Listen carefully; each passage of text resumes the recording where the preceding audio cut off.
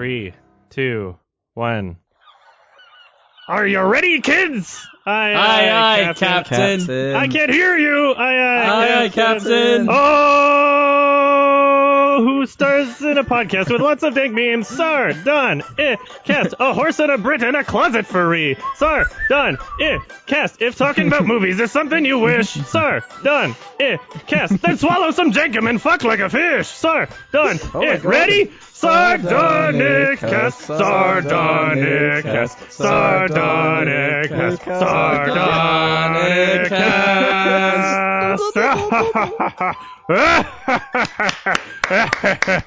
That was the cringiest shit ever. I love that. That's what I'm. The most awesomest. That's what I aim to be in my life. Yeah, and it's in a good way. I mean, like a compliment. Yeah. Hey everybody. I'm Adam from Your Movie Sucks. This is Sardonicast. Alex, hello. Speechless, I see. I'm Alex from I Hate Everything. Yeah, I'm floored. I'm Ralph from youtube.com/Ralph the Movie Maker. Perfect. Okay. How are we all doing? I'm doing good. Now that that's out of my system. Yeah. I've got something important I need to tell you guys. Something huge. Yeah? I'm holding something. Can you guys guess what I'm holding? Your dick? Disgusting. Get your mind out of the gutter. That's on my left hand. Okay. No, today I was going through a supermarket and I saw something that caught my eye. A bright blue drink with a big G on it called Gatorade. Oh, it exists. In the American sort of import part of this one supermarket I was in. That's so great. I found it and I had to buy it. Yeah. And I haven't tasted it, and I wanted to taste it right now so I could tell you guys what I think. Like, Cool. yeah, there has so to be some like sort of equivalency. Drink for you guys. I can't believe that there's like no such thing as. There has to be some sort of sports drink. I've had a look around where I live. Some people are saying apparently they do sell it in some places, but I'd never seen it before. Like no Powerade, no equivalency of some sort. There's what's it called? There's some Scottish one that I hate. Okay. That I couldn't find anywhere. But you hate everything. I just had a sip. It's blue, so I guess it's grape flavor. It's what? I normally avoid blue liquids. What? What do you mean what? It's blue, so it must be grape? Or did you read it and it says grape? Yeah. Grape is purple. No. It does. What? Isn't that like an American thing? Like blue things are grape. No. No. I was about to say blueberry. Yeah. Like if it's a blueberry. Usually if it's blue and it's a sports drink, it's going to be Okay. like blue raspberry or something like that. Or maybe like... Really? I'm trying to remember the grapes blue are flavor of Powerade. a lot of different colors. I don't know. Grapes Okay, are purple well, or white. This one's grape. Or red. Alex, Aren't do they you like green? it? I guess they're green too. It's alright, I guess. Yeah, it's all right. Do you feel those Like, electrolytes? that shit's all over America. I hate it. It's really sugary though. Oh yeah. Holy Yeah, shit. it's just sugar water. I'd rather just drink normal water. What's wrong with that? It's healthy. It's There we not go, like- There's my live review. As sugary as a soda. I don't think. Oh, of course not. But You know, there's some stuff there. It's got 30 grams of sugar in it. That's like a daily amount of sugar in one drink. Well, sorry. Oh well. Sorry for ruining your do you diet. feel more energized now? I do. I'm gonna be hyped. And if it has caffeine in, I'm gonna be extra hyped. Speaking for of this episode, hyped. so There's a trailer for Toy Story 4. It's a teaser. yes. Aren't you hyped? Oh hell yeah. Nope. I don't know. Why are they making it? They're making it because they're Pixar and they just For money. make sequels now. And money. Cash Yeah, grabs. It's such a shame. Yeah. At least I was alive during like the golden age. I mean, like, it's not even the same people anymore, you know? It's like they've swapped Yeah. so many employees back and forth between Pixar and like Disney Animation. It's just Didn't not. John Lasseter get booted off of Pixar because of some allegations? I think Something like maybe something like that. Yeah. You remember back in the day when it was the whole we only made Toy Story 2 because we had an awesome idea for it. Yeah. Yeah. When they made movies because they wanted to make them, and now it's like the complete opposite. In the promotional material for WALL-E, the trailers that they had for WALL-E, they would play this ad where they told the story of Pixar, and it was like, we just sat down at a diner and we came up with all these ideas, and they listed through all of the movies that they'd made previously, like talking car and bug and toys, and the last one is Wall-E. And that's how they marketed the film, which inadvertently implies that every idea after that is not one of their original ideas and is, just an afterthought. This is bullshit. Any bullshit they could come up with. It's just like, what do we do now? Brave is like the ultimate, like, I don't know. Oh, yeah, I forgot that existed. Yeah, everyone forgot that existed. I thought their low point was that dinosaur The one. good dinosaur. Did you see that? Oh, yeah. That was awful. No, I didn't even see that it one. was so That's how bad it was. It was genuinely really bad. Yeah. Not just mediocre, it was really bad. And that was the same year as Inside Out, which is like, I'm not saying it's up, with their old movies, but it was at least original and somewhat interesting. Was it the same year? year? They cared. Yeah, I think so. And Good Dinosaur was like later that year. Coco was all right. And Coco was good too. It was all right. Yeah, I like Coco a lot. Finding Dory was and cancer. And the animation's always great. What else? Cars 3 was a masterpiece. 2 and 3? Yeah. Yeah. Monsters University. Really dark. Incredibles 2. Bad. Yeah. That's another one. They're like, we're not going to come up with an Incredibles 2 until we have a really good idea. And what they come up with after 10 years? He's a stay-at-home dad. And that's it. It's just marketing bullshit, though, isn't That's it? all they came up with. Parenting is the real superpower. We're heroes in our own way. Oh, God. Jack fights a raccoon. Nice. Got him. Took you 10 years to come up with that? Yep. You know how long people were waiting? Oh 10 my years? God. 10 years. Right? Just about. Yeah, around there. Yeah, it When was. did the first one come out? Yeah. Jesus Christ. Well, we were like kids when Incredibles 1 came out. Yeah. They released the teaser for Toy Story 4. It looks super gay. And recently they released another teaser. I don't know if you guys saw it. I felt like you didn't really need to see it, that this would just be a surprise if you haven't. But they have 2 new characters played by Key and Peele. And that's how they're marketing the movie now. Is that Key and Peele are in Toy Story. Key and Peele are in it. Yeah. But they used to market them on just being good movies. Yeah. Remember the point in time where you could have like an all-star cast, but you didn't need to put them on the poster and you didn't need to shove them in the trailers and be like, Whoopi Goldberg plays Shenzi. Like Yeah. You didn't need to do that at a certain point in time. Now. Like, It's a Spoon, isn't it, or something? is that the main character? What's happening? What are they doing the same story? I think it's a major new character, right? Major character. It's an introduced character, just like Key and Peele. Who knows what's happening? It might not be Woody's story. I don't know. The blurb on the IMDb page says, when a new toy called Forky joins Woody and the gang, a road trip alongside old and new friends reveals how big the world can be for a toy. So it's a road trip again? Oh, yeah. I feel like this might be like the Force Awakens of Toy Story. Well, like a soft reboot? Yeah, I think might be what they're going for. Is that just that would be funny. Yeah, maybe. I don't know. That's probably what they're doing, honestly. Who knows? I don't know. Either way, it's going to be filled with nostalgia bait. Guaranteed. Yeah. That's what Pixar rides on now. But aren't people sick of it now? Like, even I'm sick of it. And I suck Pixar's dick, and even I'm sick of it. No, I don't think people are they? Well, that trailer has a lot of views and a lot of likes.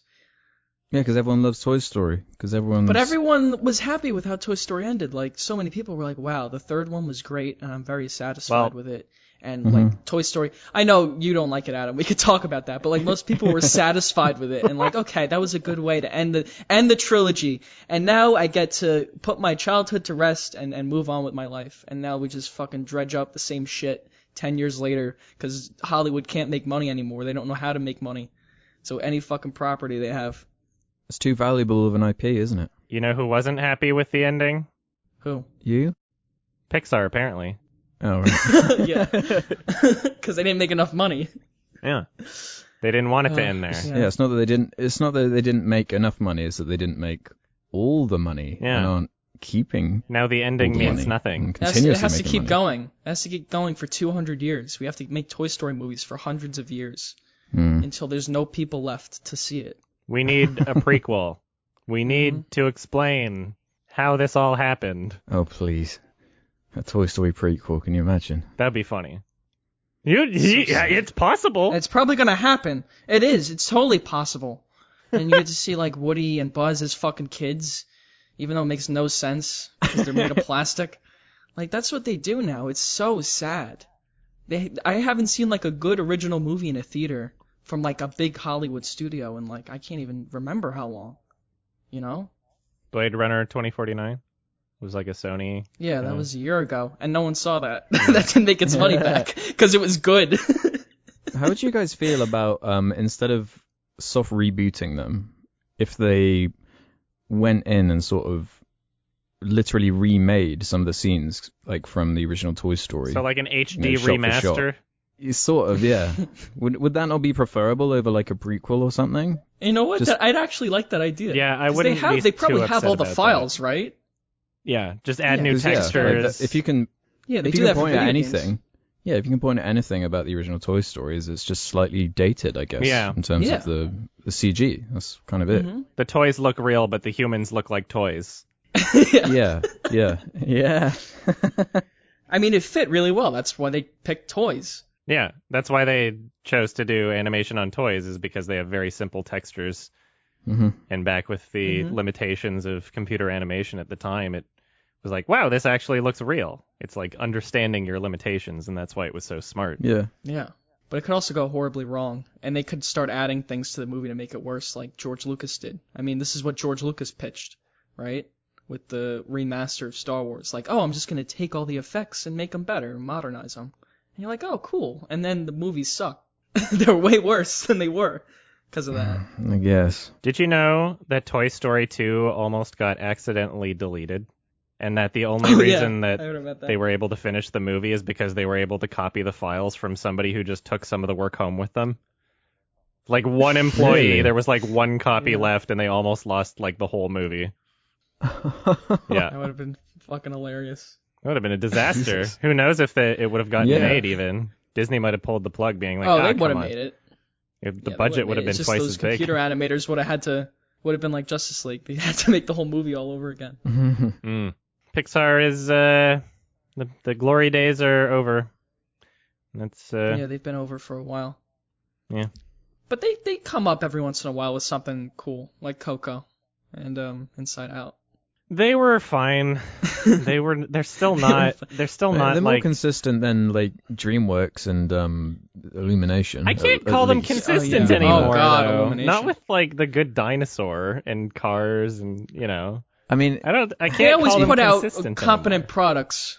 They not always. I don't think they're that pandering compared to like Illumination. They don't have. They don't have a film as bad as anything. That's something we should talk that new about. Grinch movie. Jesus Christ! I almost forgot they're rebooting Shrek. Didn't Tyler the Creator? Oh yeah. They're rebooting Shrek. Oh yeah. Fuck. But didn't Tyler the Creator do like the Grinch soundtrack? He did a song for it at least. Oh, he did a song for it. It's like, so you just got Tyler the Creator because he's popular now. Cause they did the same with Despicable Me. Remember, they got Pharrell Williams to do that song. They just get all these stars that really have nothing to do Venom! with Grinch or anything. They just, Eminem. Oh man, it's so sad. Got to be hip with the kids. But anyway, what were you saying, Adam? About the Shrek movie is being rebooted. Yeah. And it's by Illumination. Right? Yeah, and what's really sad about it is like it's almost like we can't just have a good meme anymore, because that's why it's happening. Is because Shrek's a meme. Is because Shrek has continued to be popular, and now they're just gonna ruin it. Mm-hmm. Do you think they'll embrace the meme and like reference it and stuff? It doesn't matter. That's the worst scenario. We don't need a reboot. Make another sequel. I don't care. See, I thought it was announced like last year or something that they were going to be making another Shrek movie anyway, right? I don't know what's happening anymore. I vaguely remember that, the internet going crazy because, it was Shrek, and I think Space Jam is getting a sequel as well or some shit. Oh yeah, Space Jam. Yeah, really? LeBron. They're making another Space Jam. Give me a fucking break. Truly pandering to all the 90s kids. Yeah, we live in the age of nostalgia. Anything. That's what sells. Mm-hmm. You can find anything. Oh my god. We're going to be in an endless feedback loop. And they're going to do like a Smash Mouth cover. We'll get some like, I don't know, Katy Perry to cover that song from Shrek. All-Star? You know they're gonna do it. Yeah, All-Star. Katy Perry. They're totally gonna do it. That would suck. Or like somebody, I don't know, some pop star, some bullshit. Who's popular? Whoever's popular 2 years from now. But if Illumination are in charge of the animation, when it comes out, it will look worse than the original Shrek because their films look like dog shit. Absolutely. And they have awful art direction and horrible character designs, and they're cheap as fuck. Yep. They might not even make new character designs. They might just copy the old ones, like the files, and just use them. When was the last Shrek movie? Like 5-6 years ago? They'll just use that. Whatever. No, they do that thing where they make the legs tiny or the head tiny. You know, they like having tiny bits. I just don't like their character design. I think it sucks. Mm-hmm. And they have cute pets, too. They'll make Donkey look cute. Give him big eyes. We'll turn him into a Yeah, dog. he would look like he's out of The Secret Life of Pets. Oh, yeah, they'll turn him into a dog. Right. Oh, my God. Not impressed. I picture it now. Speaking of character designs, there's a trailer for Detective Pikachu. It's a movie, and it's a live action, and they've got Pokemon. What? Yeah, I watched the trailer and thought, wow, this looks fucking lame. And then I saw the comments and the reactions from everyone, and they were like, wow, this actually looks awesome. I can't wait. Can you believe Mr. Mime uses Reflect? Holy shit. Clap. Then I was like, oh, I guess I'm just in the corner alone on this one. I guess it's fucking just I'll weird, watch man. it. Seeing Pokemon like this is... It's just, I'm not expecting anything good from it. The director has literally never made a good movie, ever. Who is he? He did, like, Gulliver's Travels, or what's that stupid Jack Black Oh my movie? God, really? That's like one of the worst movies I've ever seen. Rob Letterman. The one with Jack Black? Yeah, he's directed Gulliver's Travels, 2015 Goosebumps, Monsters vs. Aliens, and Shark Tale. Oh my God. So, Holy fuck. There's Shark Tale? There's no this way. Guy's still making movies? Ooh. There's no way this movie's going to be good based on that alone, right? And the character designs are pretty, like, uncanny valley, too. And also, it should have been Danny DeVito, not Ryan Reynolds. Come on. Danny DeVito Pikachu. Like all the creative decisions. Really strange. Like, hyper-realistic Pokemon? It makes them look very strange in that, like, gritty world, doesn't it? I think people have a need to, like, I think people just want to see their cartoon heroes, like, in live action. There's, like, this need for that, I think, in the general public, even if it doesn't really work. And, yeah, Pokemon's, like, a perfect example of that. Like, when you see Charizard at the end, and you see, like, the gummy inside of his mouth with spit flying everywhere, it's like, what? I don't want to see Charizard doing that. I want to see him like a dumb 2D cartoon, or like a simplistic 3D render, not that. Yeah, even if it was just like Pokemon Stadium style or something, you know, where they still resemble the actual cartoon. They actually got there was a series of images created by some guy that I think it was called like Realistic Pokemon, and it was like this meme however long ago where he would take these Pokemon characters and make them hyper realistic in kind of like a weird grotesque way. They actually hired him for the movie. They found the guy and they I'm not even kidding. They actually found the guy and they hired him for the movie, even though it's like these realistic Pokemon, I don't even think they were made to look any kind of appealing at all, you know? No. Yeah, that's kind of the point. I mean, I'm glad the guy's getting work, though. Like that really creepy, hyper-realistic Mario picture where you can see all of his pores. Like, nobody wants that shit. Did you see the SpongeBob ones? I love those. Those are pretty cool. Yeah. Are you guys fans of Pokemon? Because I could give a flying shit about Pokemon. I am. I was when I was 12. The original 150, maybe Gen 2, just a bit, but definitely the original 150. I still play the card game every once in a while. It's so much fun. Oh. And I'm definitely going to go through like gold or silver on my gaming channel. I went through Pokemon Blue. I told you about this, where I stayed up all night. But yeah, it's the Pokemon universe, the original 150 is something very close to my heart, and something that I grew up with. I would love to see something live action but done right. It's never going to happen, you know, like, because it's not only a huge intellectual property and lots of money is going to be dictating what's going to be done with it, but also it's for kids, and we're never going to see anything that has like real consequences or real action. You know, it's all just going to be watered down. Do you want a realistic Pokemon?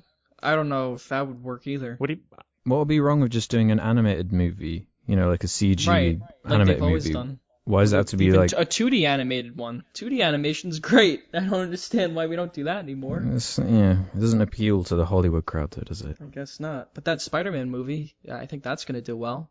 That'll do well. That's 3D though. It's 3D. But yeah, CG. but it looks like 2D kind of. And it's also Spider-Man. I don't know. Yeah. I mean, yeah, chances are this film's going to be a big fart. Did you like the part when... if I flash back to did you guys see the Tom and Jerry movie? Where there's that scene where they're like, you can talk? Oh, God. You can understand me? It was just like that. As soon as that happened, Pikachu's like... I was like, okay, so you're obviously experiencing some sort of grief from this. And if you understand human language and could effectively communicate, and it's just your voice that's the problem, why don't you try sign language or writing or something? Like, you could communicate in some other way if this is, like, your big issue right now. You shouldn't just be limited to your voice. Anyway. It's just weird hearing Deadpool come out of Pikachu. Yeah, Ryan Reynolds is not the best kind of choice, I don't think. Terrible choice. Yeah, well, Pikachu has, like, a very high-pitched voice, right? I think you could have gotten just any voice actor. Danny raise the DeVito. pitch. Danny DeVito would have been funny as hell. Yeah. Would have actually been like, oh, this looks like shit, but at least Danny DeVito's Pikachu. it would be interesting. Ryan Reynolds is just such I would have enjoyed that. too safe of a choice. It's like default voice. Yeah, he's got like a normal voice. Well, it's just so he's popular because of Deadpool, and he's funny. Yeah. Let's put him in. Funny normie man from Canada. I think he's actually from Vancouver. You proud? I don't know. Fuck, there's tons of like talented people from Canada that just forget their country and make American movies only. So. Because that's where all the money is. That's what happens. Anybody that becomes like moderately successful in Canada, it's like, oh, well, goodbye. Going to America. Yeah. See, except for like Denis Villeneuve, who, although he's still making American movies, like Arrival was a Canadian movie, pretty much. So. Oh yeah, I didn't even know that. I'm pretty sure it was shot in Canada at least. I don't know. What even makes a Canadian movie anymore? Like, in order to get funding from the government, like if you're going to get government grants to make a movie, there's all these crazy rules that have to be applied. Like, a percentage of your actors, like a very high percentage, have to be Canadian actors. And it's like, come on, you're really just harming the product at that point, because our population, our entire country is less than that of California. So we have so much smaller of a talent pool spread out over so much larger of an area. And that's why you never see any good Canadian movies. All the really good actors go to Hollywood. Yeah, they've already dipped. Yeah. But that being said, Hollywood shoots an awful lot in Canada. So in Vancouver, yeah. Vancouver. A lot of movies get made. Vancouver, but that's just from tax subsidies. Mm-hmm. Same with animation. Yeah. But they're still American movies. Creates lots of work. Yeah, they're still American movies, but hey, Canada makes a little something. Yeah. Well, we'll see how we'll see how Detective Pikachu is, because you guys enjoy. I won't even know it's out when it comes out. Okay. Yeah, well, you'll be first in line. Nah, I really don't give a shit. I could give a flying fuck about Pikachu. That's like me and Bohemian Rhapsody right now. Did you guys see it? Oh yeah. No, I didn't yet. Oh really? I hope to soon. Oh wow. Yeah. I'm shocked. I thought you were excited my boy Raimi's in it. for it. I thought you were excited enough yeah, that you would have seen excited. it already. I've been busy. Okay. I've been so busy with other stuff, but yeah, I will see it at some point. I've heard mixed things too, but again, Raimi's in it, so at least I'll enjoy it. Sam Raimi. Yeah, Sam. Yeah. Speaking of Rami Malek, did you guys see Sam Esmail's new show? No. Homecoming? No, I've heard good things though. Spider-Man? It's fucking awesome. Wait, what do you mean Spider-Man? Homecoming? Oh, not Spider-Man Homecoming. It's just called Homecoming. I know. It's Julia Roberts in an office. And it's fucking great. Is it? Yeah. So I'm going to suck Sam Esmail's dick every podcast. That's all right. We all need something to do. Yeah, we'll discuss it one day. I think Alex would really like it because you like Better Call Saul. It reminds me a lot of that. Like Oh, the really? slow pace of it. Yeah, I way finished more the than Mr. latest Robot. season of that. Oh, that was recently. amazing too. Very, very, very good. Very well done. Yeah. Man, TV is where it's at. Streaming. Yeah, it's streaming, right? You know who's going to put an end to that? What? Disney. With Disney yeah. Plus. Goodbye, golden what is age Disney of Plus? streaming. It's Disney deciding, hey, you know what? We don't make as much of a cut from Netflix as we want to. Let's have our own streaming service. We'll probably charge just as much. And all of our content will be exclusive on Disney Plus. So be prepared to pay another $10 a month, and then we'll see how many other studios do that. And as soon as you know it, piracy is going to be extremely popular again. So Yep. let's just pretend like there's no correlation fragment there. it like this. Well, actually, I don't think so, because for people to buy the service, the content would have to be good. And I don't think Disney's made much good stuff recently. Here's what they could do to make it appealing. Okay. Every single film from their library, Disney, they now own Fox, every single fucking thing that they own on their streaming service for like $10 a month. Plus, to make it super appealing, if they did something where it was like, okay, we're going to release it while it's in theaters and you can pay to see it on the streaming service, that would be like, okay, you've won the market. If you're releasing movies streaming while they're in theaters, then you've won this game, and I'm not even going to criticize you. That would be appealing. Can you really see them doing that? No, they won't do that. Like, it would Of hurt course. their Avengers. Of course they won't box do that. office and all that.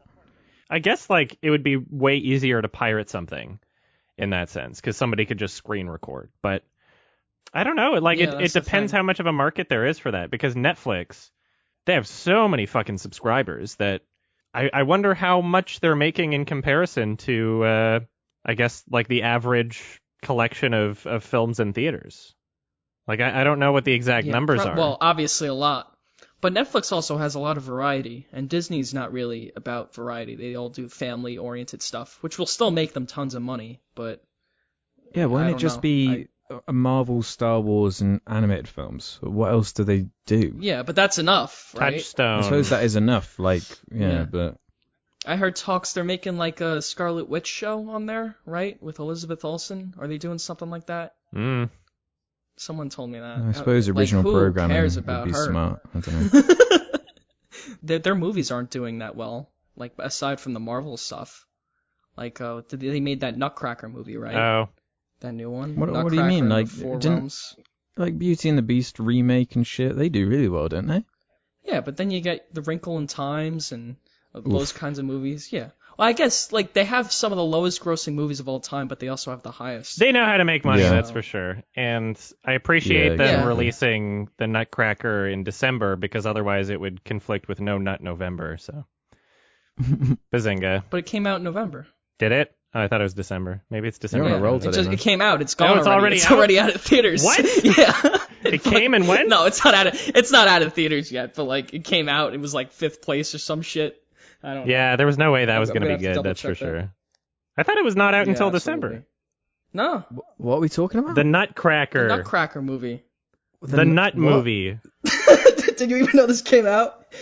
No. Dude, anything. What was it? Nutcracker in the Nutcracker? Four Realms We have the or rights something? to that? Fucking make it. Oh, the Nutcracker and the Four Realms. Yeah, that came out on the 2nd of November. Is the Nutcracker public domain? Yeah, maybe. I don't know. Could be. Well, regardless, they're like, oh, people know the Nutcracker, let's make it. And then it made $37 million in America with a $120 million budget. Oh, God. Which means it probably costs like $300 million, all things considered. So, good job. Shouldn't have released it in No Nut November. People can't see it. Shouldn't have released it at all. You shouldn't have made it. Should have given that money to a guy who knows how to make a movie with a vision. Or to homeless people and starving children. Just donated it to charity, Yeah. too. It looks like a fake movie from the poster. Right? It looks like a fan-made poster. The I had no cinematography idea actually this looked existed. good. Like, it looked like a high production value movie. It's just like, who cares about seeing Nutcracker? And they made it like an action movie. They made it look like Alice in Wonderland or Oh, something. yeah, like dark and gritty bullshit. Yeah. It's like, come God. on. Yeah. That was popular maybe like 10 years ago, but everyone got sick of that. The Nutcracker was popular 10 years ago, or you're talking about the No, format? like that dark, gritty fairy tale. Okay. No, like the dark, gritty fairy tale. Like when that first Alice in Wonderland movie came out, it was Yeah. huge. And they made movies like that. And then, like, people just got sick of that shit. And for some reason, they thought it would work now, and it didn't. But what I don't get about these remakes isn't the whole appeal of Disney animated movies that they're colourful and vibrant and fun. But these remakes are dark and moody and grimy. The Snyder It's like approach. the comparison with that, the Snyder approach, like that teaser for the Aladdin one. Yeah. Next. It's just like, what is the point? This looks like shit compared looks to the original. awful. I didn't even know there was a teaser. Much worse. Yeah. Yeah. It looks really bad. Do we know he's playing the genie? It's Will Smith. Yeah. man. Perfect. So this is a story. He's gonna play himself. You're gonna top Robin Williams? That's like one of the greatest performances in animated film. It's almost like insulting to even bother to attempt again. I know a few guys who would top Robin Williams. Bazinga. Well, Shaq could totally do it. Oh, the guy from the Big Shaquille Bang O'Neal. Theory. Yeah. Oh, but no. Sheldon. Yes. Sheldon. Sheldon is the genie. Oh, God. Fan edit. God. Do it now. You can just add in a bunch of You're kind of Bazinga. selling me on this. Make it echo from the lamp. We'll see that in the subreddit later, I'm sure. I don't know if you have anything else to say about Disney Plus. It's just not a... I'm just depressed. I mean... Yeah, At whatever. all this. All this news is just like, here's a shit story. Yeah. Here's another This one. is like all of the This movie news that's bullshit. come out. There's nothing exciting. We're remaking this. We're rebooting this. Oh, Here's who your gives a Pokemon shit movie. anymore? God damn it. Alex, you were saying that earlier that there's a film Breaking Bad thing happening, So, maybe? Apparently Vince Gilligan has plans to make a Breaking Bad movie set after the events of the show, based around Jesse or something. Oh, okay. I mean, if anyone can pull it off, it would be him, right? Like he proved he's not a one-trick pony with Better Call Saul, so I'd watch a 2-hour movie. I just hope it doesn't feel like a TV show when I watch it. Yeah, True, yeah. I hope that too. I really hope they I up don't the know if he's gonna production do value and something new with it. cinematography, really. I mean, like Breaking Bad is up there for sure for shows, but But Better Call Saul steps it up a lot, I think. Yeah, like it does. the thing that made Better Call Saul great though is that it was so different from Breaking Bad and it felt very fresh and like They going could do that back again, to Breaking Bad. I guess they could, but like how well would it fit to make My a fear not... would just be fan service, you know? How much I fan really service just don't shit want they it to shove be in. that. But I mean, we should give him the benefit of the doubt. I mean, based on Better Call Saul, Him I I give the reckon. benefit of the doubt. Absolutely, because he's a very, very talented man. So yeah, in any other context with any other franchise, this may seem way more cynical and cash grabby, but I mean, if anyone's going to have a good idea and be able to fulfill on the promise, he'll be able to do it. hopefully, yeah. I mean, Hope so. I have zero expectations. Not saying they're low expectations. I just don't have any. When I first heard when Breaking Bad ended that there was going to be a spin-off Better Call Saul show, I was like, that's dumb. It's clearly just like a stupid cash grab just to make sure the Breaking Bad train doesn't stop. But it's really thoughtful. Like you can tell there's a lot of history and like thought put into it. So Yeah, they actually made Saul Goodman like an interesting character, not just a joke. a fascinating character, yeah. Yeah, really. And his girlfriend, what the hell's her name? Kim, right? She's fucking fantastic. And Mike, Mike, oh yeah, Mike and Gus. Like that show has fan service in it too by bringing back all those old people, but it really fits and they really flesh it out. It doesn't feel pandering, though, is the thing. No, not There are at all. one or two instances I'd say are a bit too much for me, but I think overall, for how long it's been going, it's pretty fucking good in regards to that kind of thing. What season are they on? Yeah, absolutely. They're about to. They just released 4. Yeah, so 5's gonna be out next year. And it feels like it's wrapping up. So Yeah. Did you guys watch The Haunting of Hill House? No, I didn't. Okay. The Haunting of Millhouse. My glasses! No. The ghosts! I've heard good things though. I've heard good things. I'm probably going to make a video on it. I was just seeing if you guys... Oh, okay. Is it as good as Suspiria? No. Honestly, Okay. I won't spoil anything about the show. My rating for it is a 4. Is all I'm gonna say. Oh. There's not. I mean, Oh, I man. watched through the whole thing. I watched through the 10 episodes, but overall, I just felt like the only reason I did it is because the show kept blue-balling me. It's like, come on, just fucking reveal the thing. A lot of Netflix shows do that. Yeah. It could have been told in 2 hours. Instead, it was 10. But anyway, I guess we'll move on to something else. The Cool Cat Twitter account has been doing some interesting things lately. What's Cool Cat up to? I haven't been up to date on this at all, so please. In the odyssey of Derek Savage Twitter meltdown, just his perpetual meltdown that just will not end. He had a go at someone on Twitter who said, well, yeah, that was it, because there was obviously a new shooting that happened in America. Mm-hmm. So Very sad.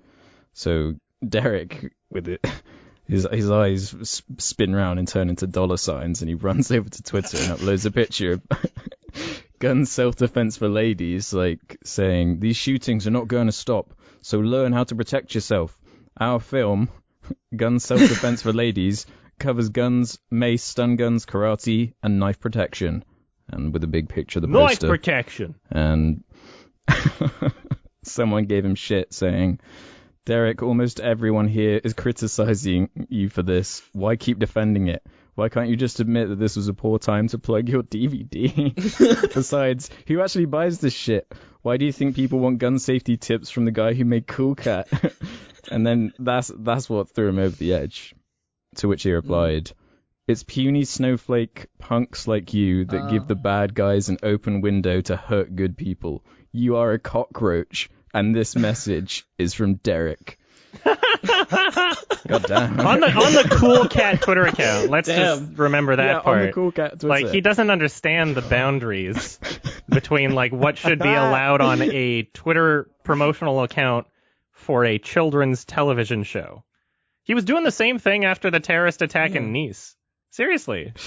Like, every time there's like a major shooting, he's like, well, wouldn't have happened if you just watched my DVD. Think about that.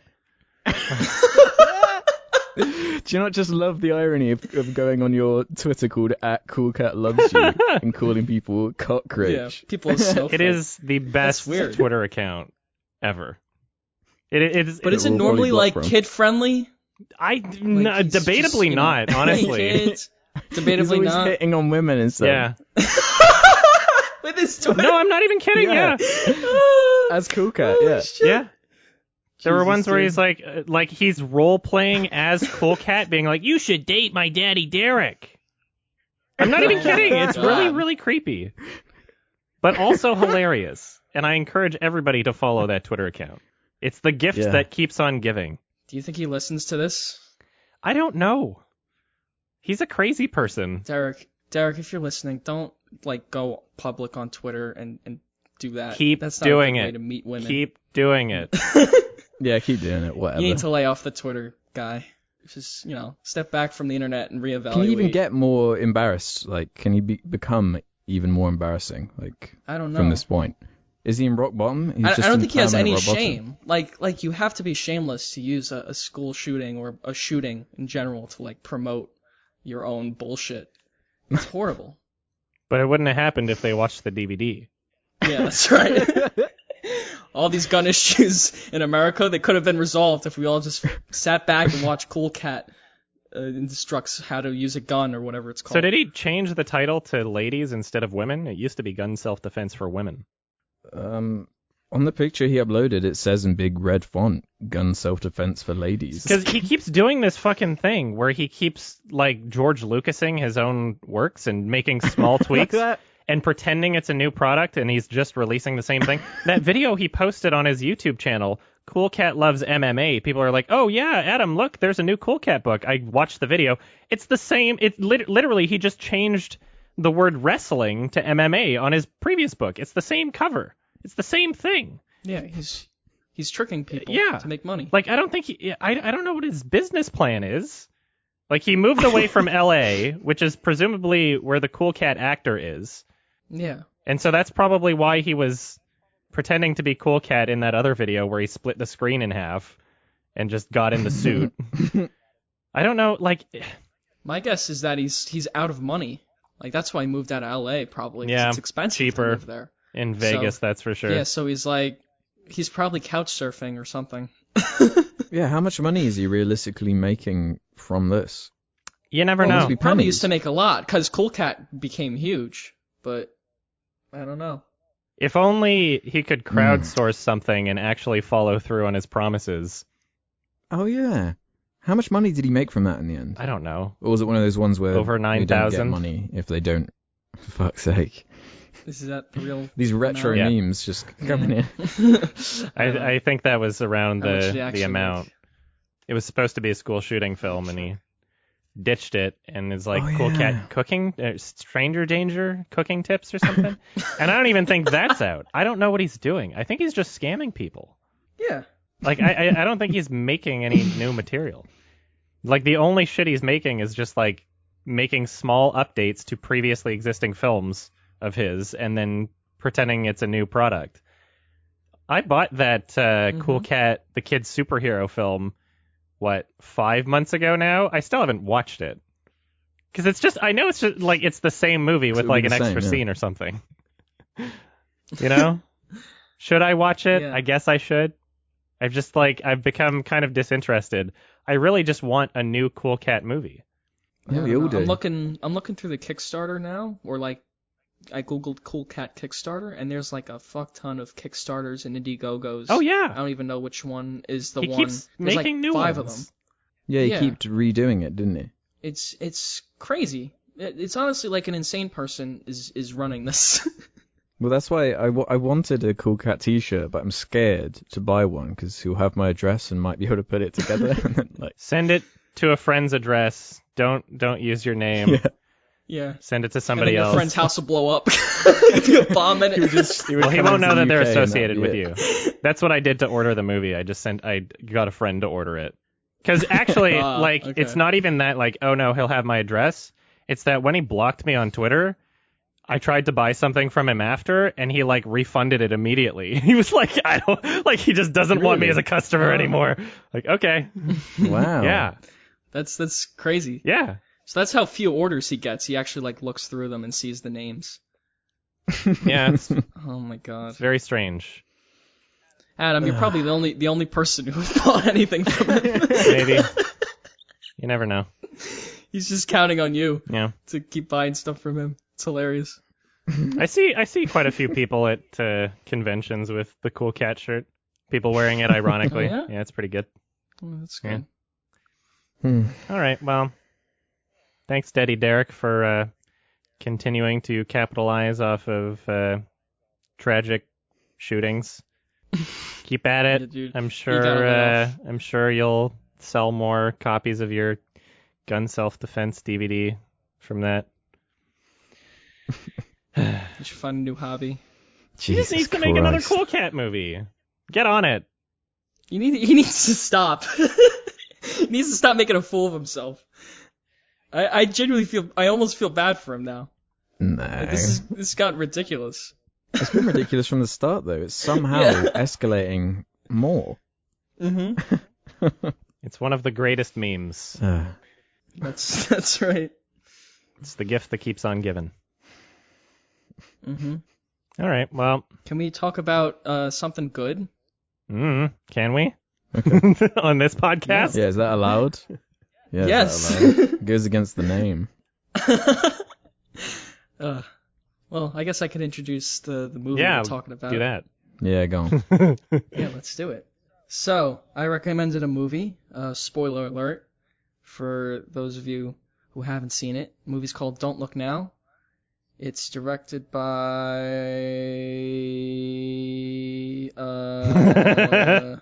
I forgot his name, too. I had it earlier. Nicholas Rogue. Yeah. It's directed by Nicholas Rogue.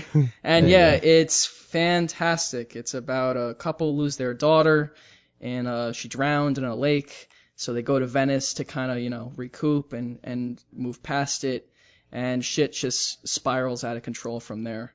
There's psychics, there's paranormal activity, there's dwarves in red coats. it's amazing. So let's talk about it. Who's first? What do you guys think of it? Alex? I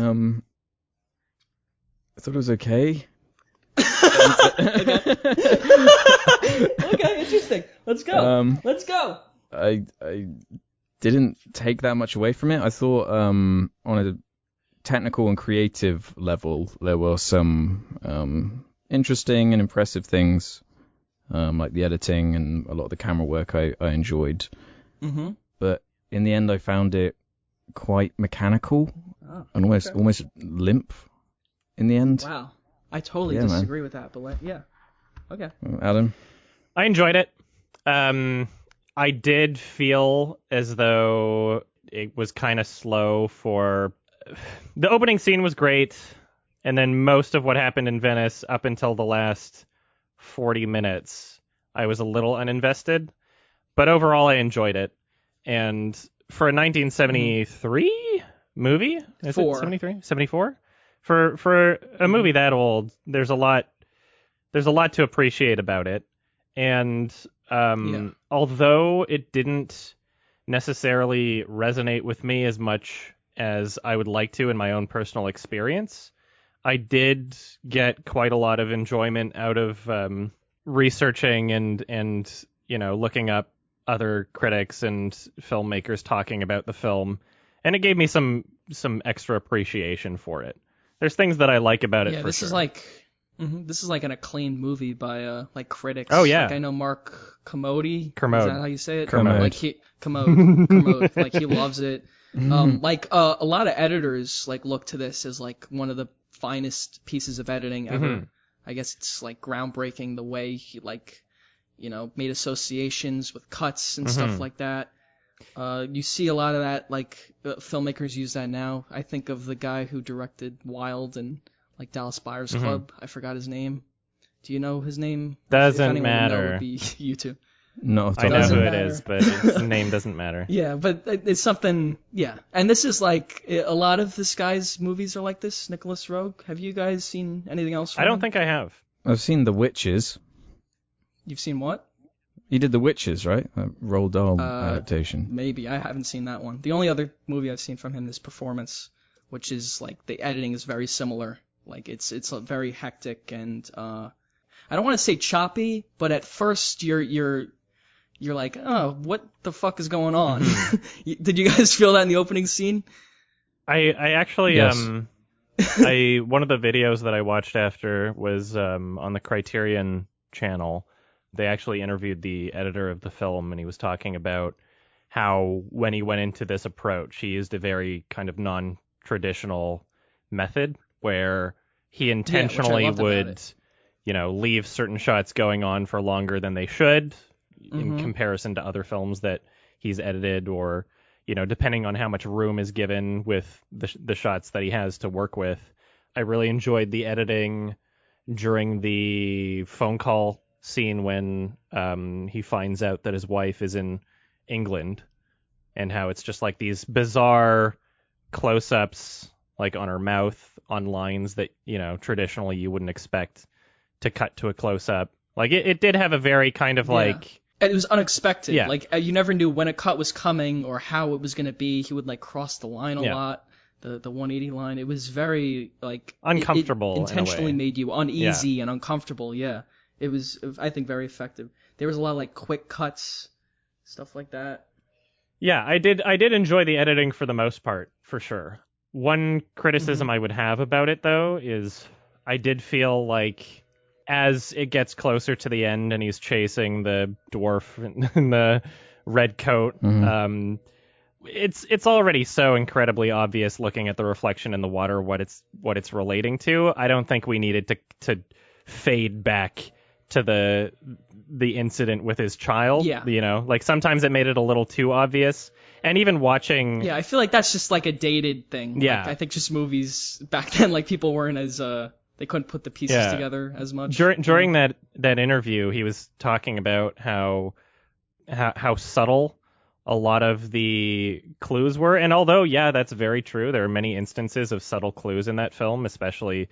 the amount of times that we see the funeral barge and, you know, the breaking of the glass the mirrors, and all that. breaking glass. He did mention he was talking about the conversation in the diner where they first meet the crazy sisters, and he was saying like, oh yeah, normally the audience won't even expect that this brooch will come into play later. He could just be looking at the brooch, and I kind of, you know, watching that was just like, you did a close up, you know, like there's a lot of red herrings in this. Yeah.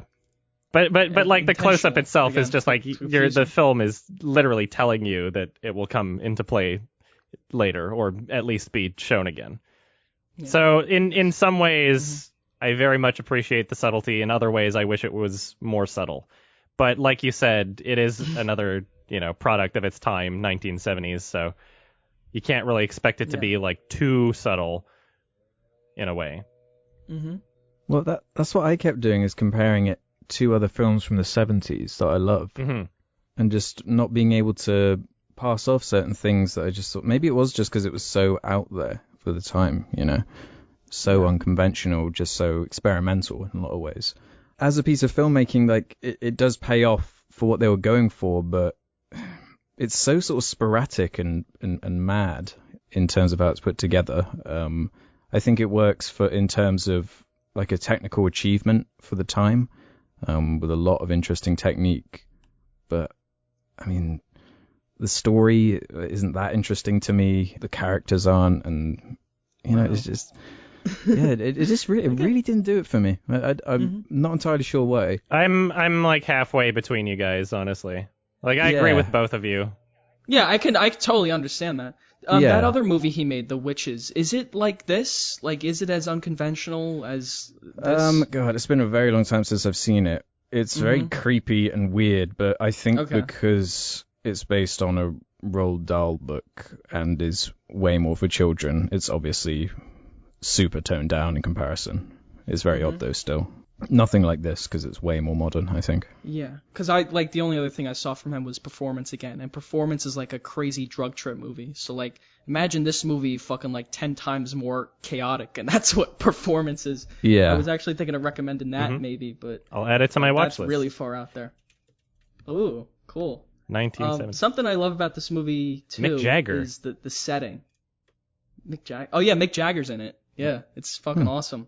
But something I love about this movie is the setting, where it's like set in this like romantic city, and yet they shoot it in a way to make it fucking creepy. And they go in all these alleyways where, like, I've been to Venice before, so I know like all the landmarks, but they always shot in like these claustrophobic alleyways that are like off to the side of the city that tourists don't really like explore, and it made it feel so like otherworldly and creepy. Especially with the whole like series of murders happening. It's like this is not a good place to be when there's a serial killer going around, you know.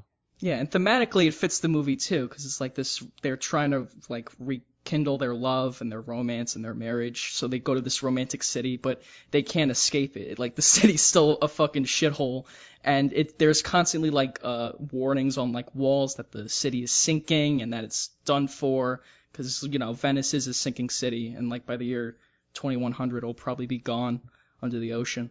Sorry. Oh, well.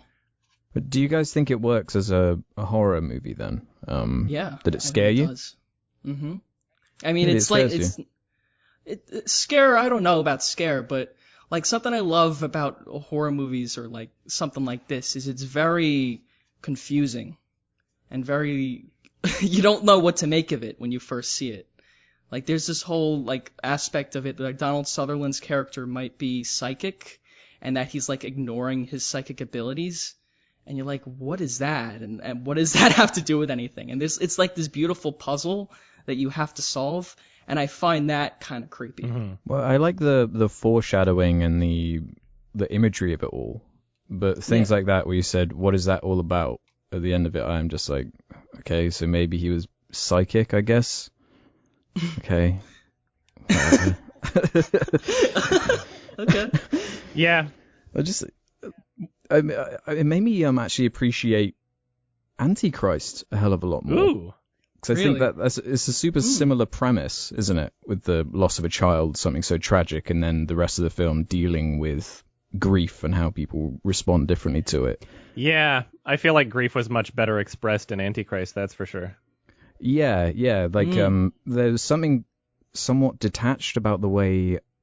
I just didn't buy that they had gone through something so traumatic because of how normal they were acting, you know? I don't know if it was the time jump or...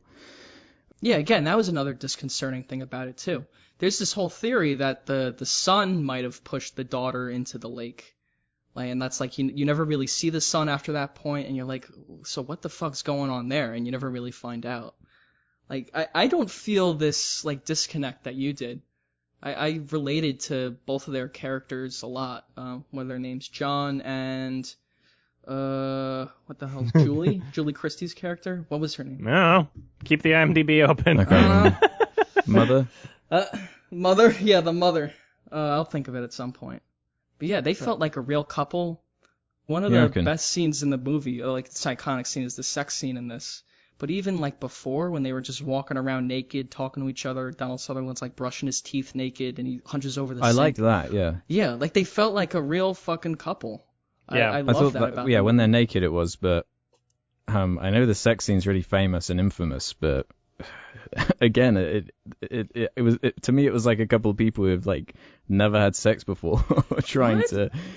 Dude, I didn't feel that at all. I thelt it was very believable. It's very odd. They were like changing. Well, because like sex scenes in movies is like they're in one position and then they fade to like the next position or whatever. And this you see like them awkwardly like turning each other over and shit like that. It was very believable. And it was graphic without being, like, pornographic. It didn't really have much nudity, you know? It was very classy. Well, I was doing some reading afterwards, and apparently that's the first thing the leads actually filmed. Oh, really? Yeah, the first scene they did, yeah. Because they just wanted to get out of the way. Yeah. Supposedly it was a spontaneous thing, like idea from the director, too, because he wanted the scene because otherwise he says something like there'd just be too many scenes of those characters arguing. Yeah, like they wouldn't feel like a real couple. They'd just be pissed at each other the whole time. I got this vibe that it was kind of off in that scene. Like so then reading that I was like, oh, that's probably why. Like it's just these two strangers who have just met and then have to roll around and be naked with each other. Yeah, I just didn't buy it. That. Wow. Okay. Yeah. Once again, I'm taking kind of the middle ground here. I do. Mm-hmm. When I watched that scene, honestly, like it felt really cheesy. Just the music, especially, was kind of what added to that. But afterwards, reading about it and hearing other people talk about it, I can get it. I understand why people appreciate it, and I understand for the time period, it was fairly groundbreaking to show not just seductive sexuality, but sexuality from a couple that has been together for many years. Oh, yeah. It almost got an X rating. Mm-hmm. Yeah. They had to cut, in some countries, they had to cut the sex scene entirely. Oh, wow. Because it was too graphic. Yeah, I think it's rated an X in the UK. So. Mm. Oh, really? Oof. Oops. Yeah. Yeah, there's a lot about it that I watched it, and my initial reaction is, it feels really cheesy, but hearing other people talk about it, it's like, yeah, I can totally understand and relate to how people appreciate it, and appreciate it myself too. But just, I guess the initial experience, or I don't know, like even if I watch it again, like there's parts of the film that are going to feel cheesy no matter what. Like, when he's running around and there's like a man screaming from the distance and it zooms in on his face. Like it was kind of comical to me. Like just the scream, like the zooms in this worked. It was really funny. And like the death at the end, she's like, no, chop. Like that was hilarious to me. I didn't feel that at all. I know. It didn't terrify me. I don't want to break your heart here, but no, it's okay. It was just like it was very unintentionally comical in many places in the film, and it might just be like a time period thing.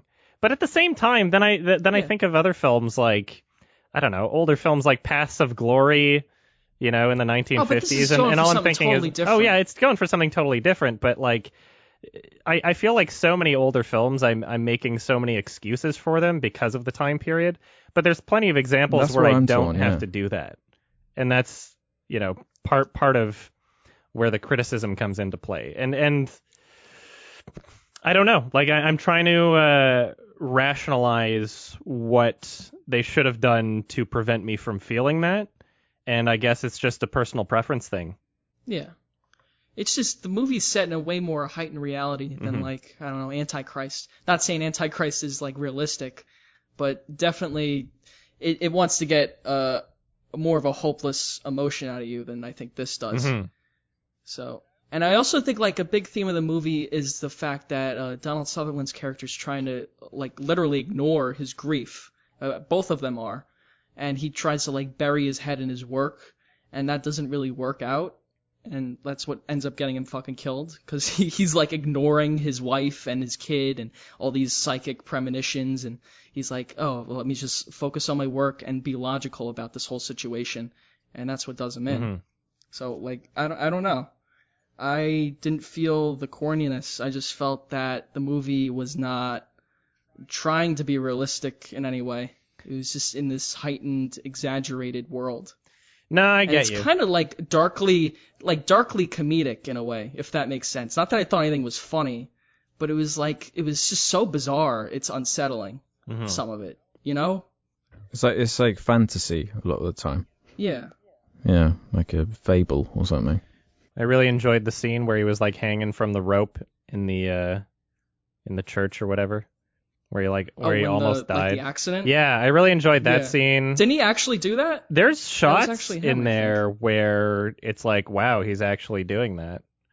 Like, I don't know how they filmed the whole thing, but like there's certain shots where it's like, wow, that's very realistic. And I loved that that like kind of lens flare circle turning into the crazy lady, almost as if it were kind of like a crystal ball kind of thing. She's just laughing. And in a way, like, I love the filmmaking associated with that. Like, I thought that was super creative and really cool to watch. But in a way, I don't know how I feel about the red herrings as a whole. And just showing these, like, sisters laughing, and it's like, misdirection of what their intentions are, I guess. I can see that adding to the experience for a lot of people, but I don't know. But that's the thing. Maybe it's not a red herring. Maybe they did cause that for some reason, and like they were lying at the end. Like you just don't know. This whole thing is like this giant mystery, and like the more you try to think about it, the more it like almost makes less sense. The more you think about it, in a good way. Am I making sense? I guess that's where we differ, because for me it's just more frustrating. Like with the reveal at the end of the dwarf, right? It's like that's the payoff for that setup. It was really funny to me. Okay. I mean, yeah, it's just a lot of little things like that. I'm like right down the middle at first. Like I really did want to really love this movie. At first I thought, shit, this is really interesting what they're doing here. But as it builds on top of itself, like it just became more and more just disinteresting to me. I just couldn't get attached to anything. Like when like the mechanics of the film, the only thing that is keeping me engaged and interested, and the plot isn't interesting and the characters just aren't convincing to me, what is there left? Was there anything you liked about it? Yeah, I liked a lot, yeah. Like I like nearly every technical element. I like the way they tell the story. I just don't think I like the story. Or I don't know if it is just how old it is, because I'm pretty sure this was an independent movie for the time. So, I mean, the budget and the technology they had available would be extremely limited for what we have now. So it's very difficult to put yourself in the position of a filmmaker back in the 70s. So for the stuff they were pulling off in this film, especially for an independent movie, was impressive. And I did like a lot of the way it was shot, and of course edited and all of that. But there was too much that just pulled me out, and it did feel really dated a lot of the time for me. Things that were supposed to be horrific or shocking to me a lot of the time, because of technical or how old it was reasons just weren't working I for me. don't think it's an age thing. I think it's just the style of the director. You know? reckon? Because one do. thing that kept pulling me out was the audio sounded terrible to me. A lot of like weird. I don't know if it was just my setup or what, but you could really tell when there was like ADR and I don't know, like it was at different there's levels. some moments like that. Yeah. If I had any issue, it would be that some of the ADR. But again, that's like an age thing. I forgive. Like it's a trade-off because some of these, like, you have to shoot it in Venice and you have to shoot it on location, and I guess sometimes they just couldn't get the sound equipment on these fucking boats because it was too loud, or there's the ocean is too loud or something like that, so they had to ADR it. Like, I understand. I don't know, man, because like six years later, like Alien came out. Oh yeah, right? 6 years later, and Alien's not an independent movie, and Alien's not shot on location in Venice. I know, but it's like everything horrific that I'm after for like a horror thriller was achieved a lot better in other movies from the decade. That's totally fair. Did you guys notice the similarities to Hereditary? Yeah, I did. Yes. Yeah, I saw a lot of echoes thinking. of other horror movies in this. Yeah, I believe the director of Hereditary cited this film as one of his inspirations.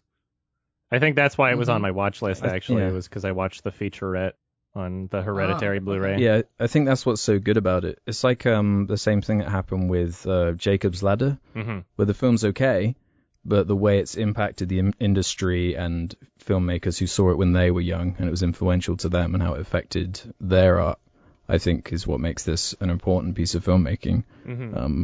My only issue is I don't think it stands up compared, because we do have things like Hereditary now, we do have these great horror films that do hold up in every aspect, and the technology of our time just is able to elevate it, Yeah, but we don't have these little niggles. Who's to say 30 years from now that Hereditary will be dated and that shit? Like, it's hard to put yourself in that mindset. Exactly, yeah, because, I'm willing to bet something like Hereditary will age better than something like this, purely because of just how advanced we are compared to the 70s in terms of filmmaking technology. Fucking savages. I don't know. I feel like the 70s vibe does work well for horror movies. I feel like I would like to see more horror movies told in that sort of either the zooms look very 70s, or like the audio. Like I like having things being a bit dated. I feel like that adds to the experience a lot, and I feel like that helped with the opening scene for sure. I feel like if you did a shot-for-shot remake of the opening scene today, it wouldn't be as effective in my personal experience. I love that piano note. Yeah. It's very like the piano notes. It's like very like a child wrote it almost. It's like a regular. I don't know. I'm not the music guy, so I can't describe it the best. But you know what I'm saying. Yeah, they were actually talking on one of the special features, saying that they had to re-record the piano intro because it sounded too professional, and the goal was to make it sound like it was like a child reading off of sheet music for the first time, like it was someone learning the music as they're playing it, sort of thing. So that's why you get these like weird pauses every now and then. Yeah, I like that a lot. There's definitely a lot to it. Like, it's very thoughtful in terms of a lot of little details, lots of... that's why I liked it. Lots of foreshadowing. Yeah, exactly. I mean, I don't want to be like this negative, but it's just how I felt. I don't want to bullshit just because it's like a important film or whatever. Yeah. But it's important to be honest. Like, oh yeah, I totally understand what you're saying. But if I feel it, I mean, because there are plenty. It's not like I just hate old films full stop. There are plenty of films from decades ago that I absolutely adore. Oh yeah. I would never accuse you of that. Like, oh, fucking, you don't like old movies. My brother was watching this with me, and he was fucking bored out of his mind 20 minutes, and he's like, I'm getting the fuck out of here. He played Red Dead. Like, I totally understand. Like, this is not for everybody. And I'm guessing, like, some commenters will be the same way. But I also feel like people will spin it the opposite way, where it's like, this is super important, and you're just Yeah, you're not people giving it a jerk chance. off You're to not it, too. understanding it. Yeah. Mm-hmm. Yeah, like, Because Alex isn't a true cinephile. He doesn't understand the Yeah, importance yeah, of. there we Look go. how he cut the scene. Don't you understand? The editing is like You're this. supposed It's like, to like it. shut the fuck up. And that's why I like Yeah. it, is because I Yeah. know I'm supposed to. Yeah. Yeah. Like, Yeah, exactly. how about you get your head out of your ass and understand that people have other opinions? Fucking assholes. So it's always really annoying when you watch like a classic and then you don't line up with how everyone else feels about it necessarily. Yeah. And you even appreciate the things that everyone else appreciates. Like, it's not even that. I totally see why one would get a lot out of it, but personally, I just didn't. There's not much more to it. I like the same things you liked about it, but it didn't affect me in the same way in my experience. I felt no emotion throughout the whole thing, aside from, this is kind of old. This would be a pretty boring show if we all felt the same thing. Yeah. So, Did you guys feel as though I don't know I don't know if this is the version I watched or if this is every version, but like there was so much dialogue in Italian that they didn't subtitle, and I was kind of like starved for some sort of translation, and I don't know, like maybe that's kind of the point, is that you're supposed to be confused, I guess, but I don't know. Like the main character could understand. I saw right? it a week ago, so I don't remember. Could he? I don't remember if the main character spoke fluent Italian or not. Not fluent. I think he knew the old word, I believe. Yeah, he understood enough to like talk to that priest. I love the priest character too. He like does nothing. Yeah. Same thing with the police chief. Yeah. It's like he tries to seek refuge in these things. There's a few useless characters. No, but I think that's the point again. It's oh like no, he tries to I'm seek not refuge. disagreeing with that for sure. Oh yeah, like if he tries to seek refuge for his grief in church and the law, and they're all like, yeah, fuck you, and they cut to the priest at the end of the movie, and he's like in bed, and he just gets up and goes, and he goes back to sleep. Yeah. It was great. There's a lot about this film that, on paper and like hearing other people talk about it, sounds amazing, but like the actual experience itself, to me, I wish I was able to feel those same things and take it more seriously, but it was a relatively cheesy kind of film for me. And I still liked it. I still appreciate it, but there's just parts about it that I wish I was able to take more seriously, and on paper it's like, oh wow, this is what I should be experiencing from it. And that sounds great, but I didn't. Yeah, on paper this should be something I love, man. This is like such a good idea for a premise, you know.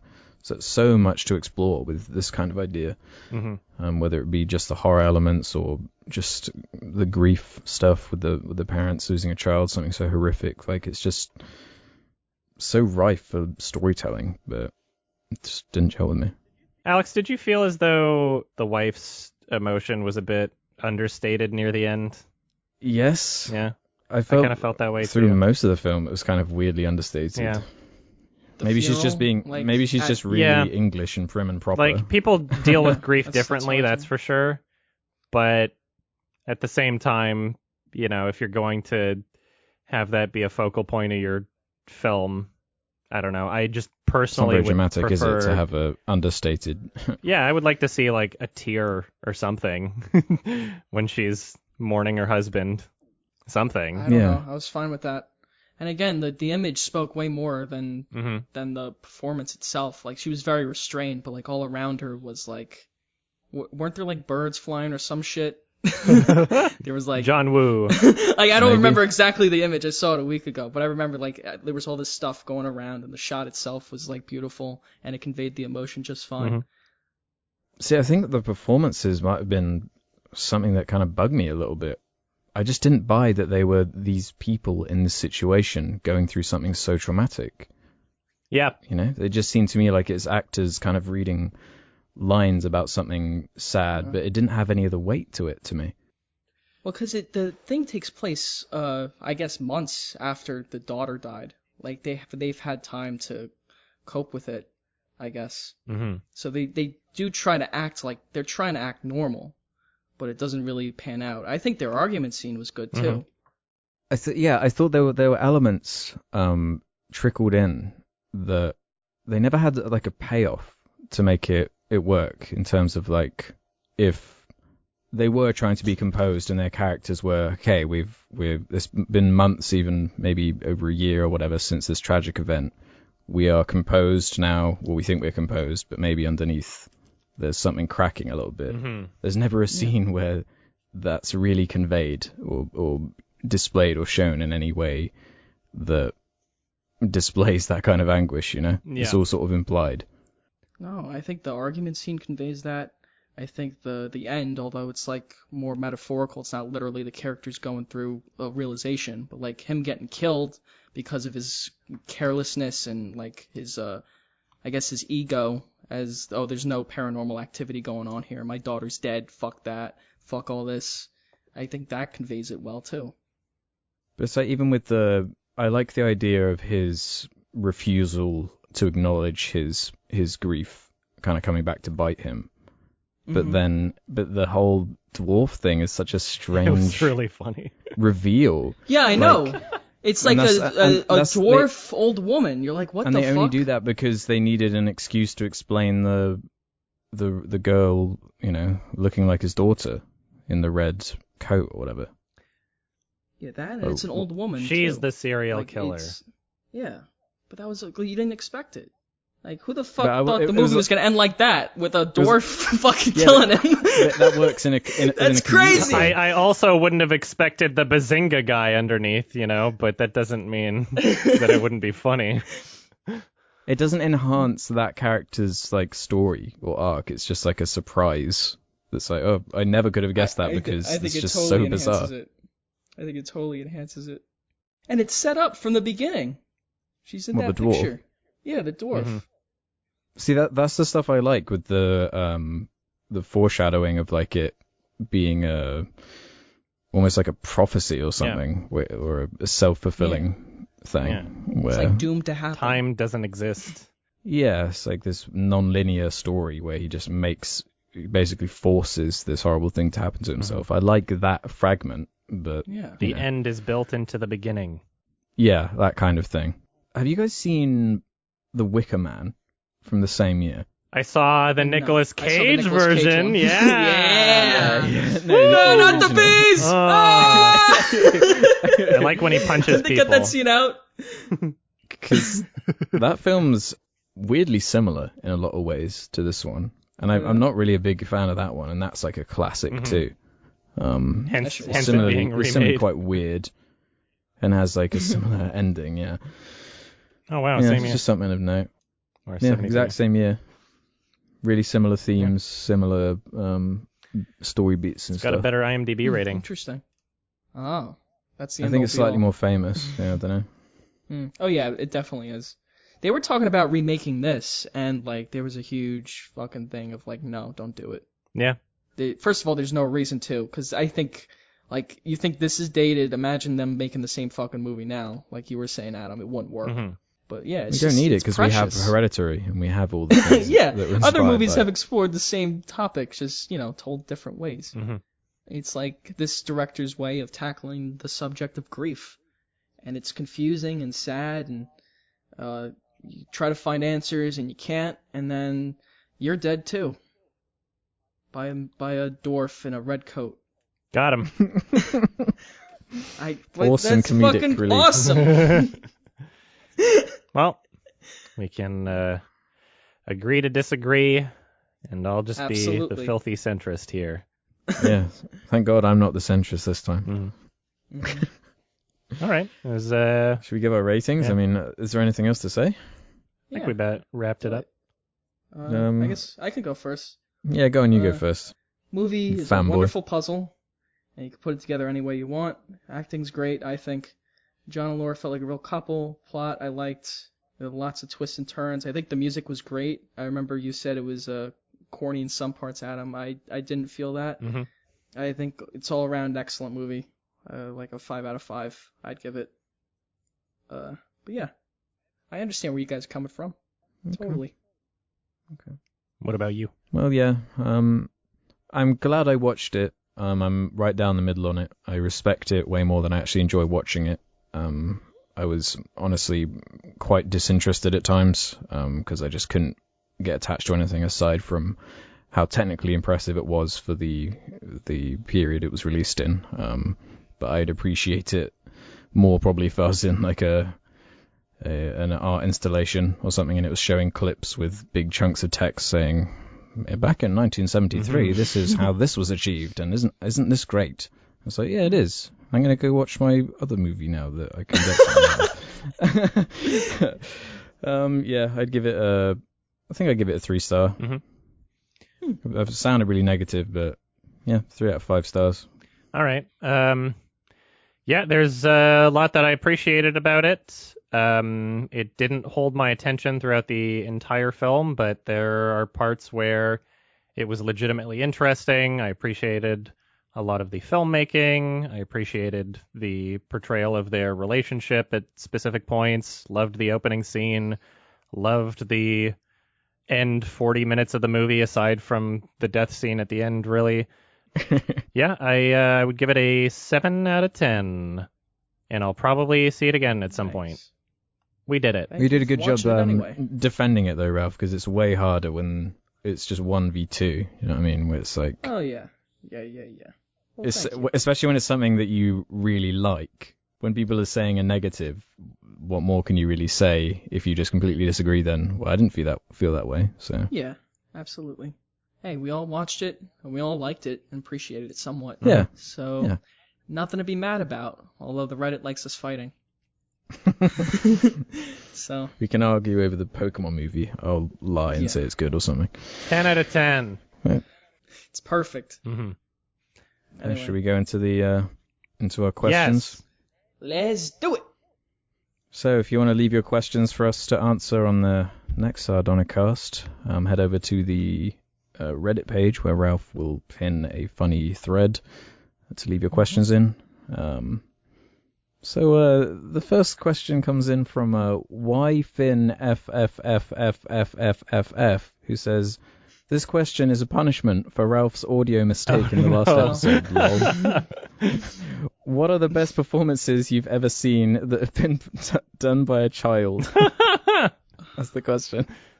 All right. I don't know. When that kid in Schindler's List who hid in the toilet, that was pretty convincing. Okay. That's about it. Every child in a Mikhail Haneke film. The kid in Funny Games, every kid in The White Ribbon. He gets so much out of the actors. The kid in, what's his newest film called? Happy End. Happy End. Yeah.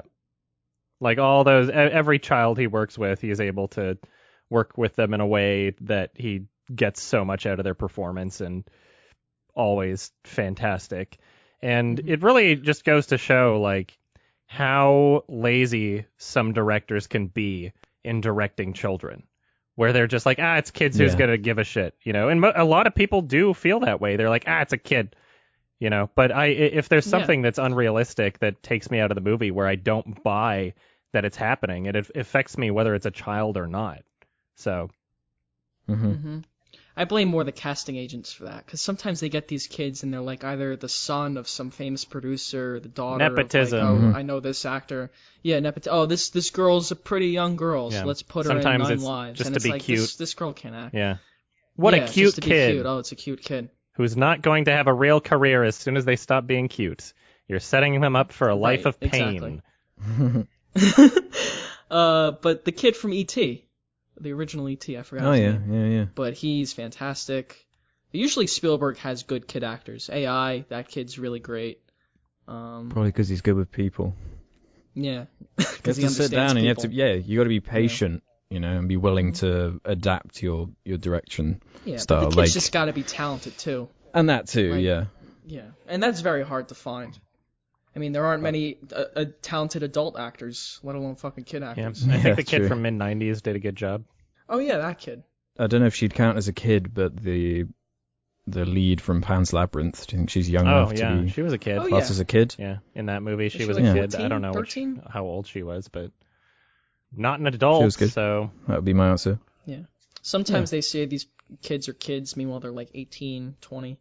There's that show Ozark. There's a girl in it. Like, the daughter's supposed to be like 15. She looks like she's fucking like 23 years old. Yeah, she does. Like, get out of here. But Jonah's good on that show. Yeah. There's nothing worse than when kid actors like bring down a show, with every scene that they're in. Like, I've been watching Mad Men lately, and the kid actors that start are so shit. That's definitely one of my criticisms with the Haunting on House Hill. The kids take up so much space in that fucking show, and they're all awful.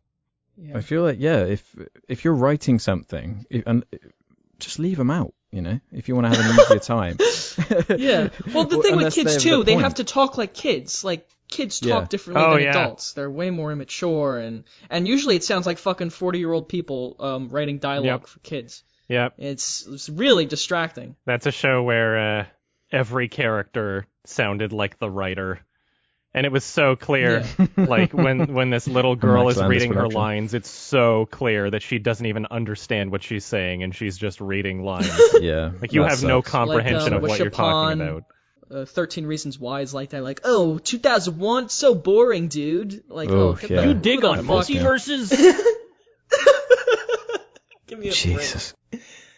Yeah, that's just embarrassing. BDog7171 asks, how much do you get recognized in public? Any interesting tales?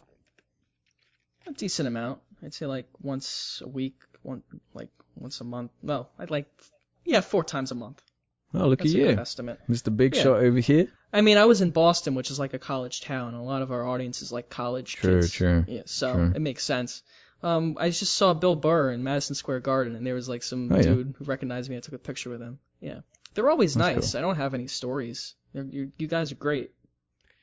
I don't leave the house much, but when I do, I get recognized a decent amount, depending on the setting, on the scenario. If it's just like a regular day outside, usually not as much. But if I'm at a film festival, obviously. If I'm at a convention, obviously. The most fan interactions that I've had from like I guess like per capita of the amount of people that were there would be when I went to Seattle for that new Neil Breen movie. That was pretty much just a theater full of people that watched my videos. So, that was fun. That's good. Yeah. There was a comedy show where I saw Joe Rogan, but it was only playing in Abbotsford, which is like a bit of a drive away. And I have a friend that lives out there, and I was just going to crash at his house after. But after the show, it was like, fuck. Like, everybody's trying to catch a cab. I'm stranded because we don't even have Uber yet in BC, which is just so ridiculous at this point. Oh, really? Oh, yeah. We're like the last. Crazy. Vancouver is like the last major city in North America that doesn't have ride sharing. It's embarrassing. It's so embarrassing. And I just waited outside, and then a fan recognized me, and I was like, hey, can I catch a ride? And they gave me a ride to my friend's house. That was nice. That's so cool. Yeah, that's fun. Got to use that shit. Not usually around in my small town, but when I go into the city, there's a chance of it happening. Normally at events, like Ralph, you said when you went to see a comedian. I've been to a couple bands where I've been recognized, which is pretty cool. That's great. And I'm always more impressed because I don't show my face many places, so yeah, they have to like. I was gonna say, like, how do they recognize you? They usually figure it out based on who I'm with. Oh, okay. Because you do like the Jar Media podcast. Yeah, right? so I've got like friends who also have an internet presence, so and they're guys. Quite recognizable. Sometimes it's as soon as I talk.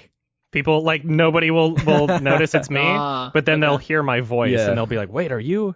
Because it's like, that can just do it. Yeah. I've got a pretty distinct voice, I think, so. That makes sense. I feel bad sometimes because, like, I feel weirded out interacting with people I don't know. It's just like a natural thing. Yeah. So I'm like, hi, I really love to meet you, and it's awesome to meet you, but I'm just weirded out because it's just weird to meet some stranger who's like obsessed with who's watched me for 20 hours. Yeah, they know. Like they know you so well. well. Yeah, and you know nothing about them. Yeah. The way I feel about it is if I can do like a small thing that's like, just a minor inconvenience for myself that's going to make this other person's day, then fuck it. Of course I'm going to do that. Oh, yeah. I love meeting them. Yeah. It's just like this natural weird reaction I have. There's sometimes I'll get like a tweet from someone being like, hey, were you at this thing? I was too scared to talk to you. But I don't know. Like I have that too. Yeah, just throwing that out there. If I'm not I am the last person to like get upset or give a shit if you're going to ask for a picture. So don't worry about it. If you want to say hi, go for it. I don't mind. Mm-hmm. I'll sign your chest. I'll do anything. I love you guys. 18 plus. Yeah, 18 plus. That's right. If you're over 18, I'll sign your chest. Thank you for adding that. You're welcome. I was at Universal, and my brother was wearing the Release the Drone shirt, and like a guy walked up to him and like, oh, is that the Ralph the Movie Maker shirt? You watch Ralph the Movie Maker? And then my brother just points at me, and the dude fucking like shit his pants. It was hilarious. Whoa! That's good. Yeah, he's like, oh my god, it's right there. I love it. Mm-hmm. Next question. No, let's just wait here. Let's just sit in silence for a minute. I was waiting to see if anyone was going to jump in before I fling in. My old friend. The lecturegian says, Adam and Alex, are you aware that Ralph has cracked his brother's head open? Oh. What does that mean? What did you do to when your I was, brother? He was like 2 and I was like, I think 6 or 5, something. And we played and he fell over and cracked his head. We brought him to the hospital. That's it. How did they even know that? Did I mention that at some point? Yeah, I was going to say, I don't even remember. That's crazy. You might want to message this guy and be like, "Wait, you stalking me?" Bunch of weirdos. To answer your question, no, I didn't know that. Yeah, I didn't know either. Well, now you know. Knowing's half the battle. I'll be careful around you. He's all right. Mm-hmm. You know, my brother's taller than me now. Really? Yeah, he's 16. Yeah, and we knew from when we were young. Like my doctor's always like, your brother's gonna be taller than you, Ralph. Yeah, so most people are taller than you. And now he. Yeah, well, no, that's not true. But my brother's taller than me, for sure. I think it's gonna be funny when someone gets like a picture of us in public and he's like, he looks like my fucking dad or something. Yeah.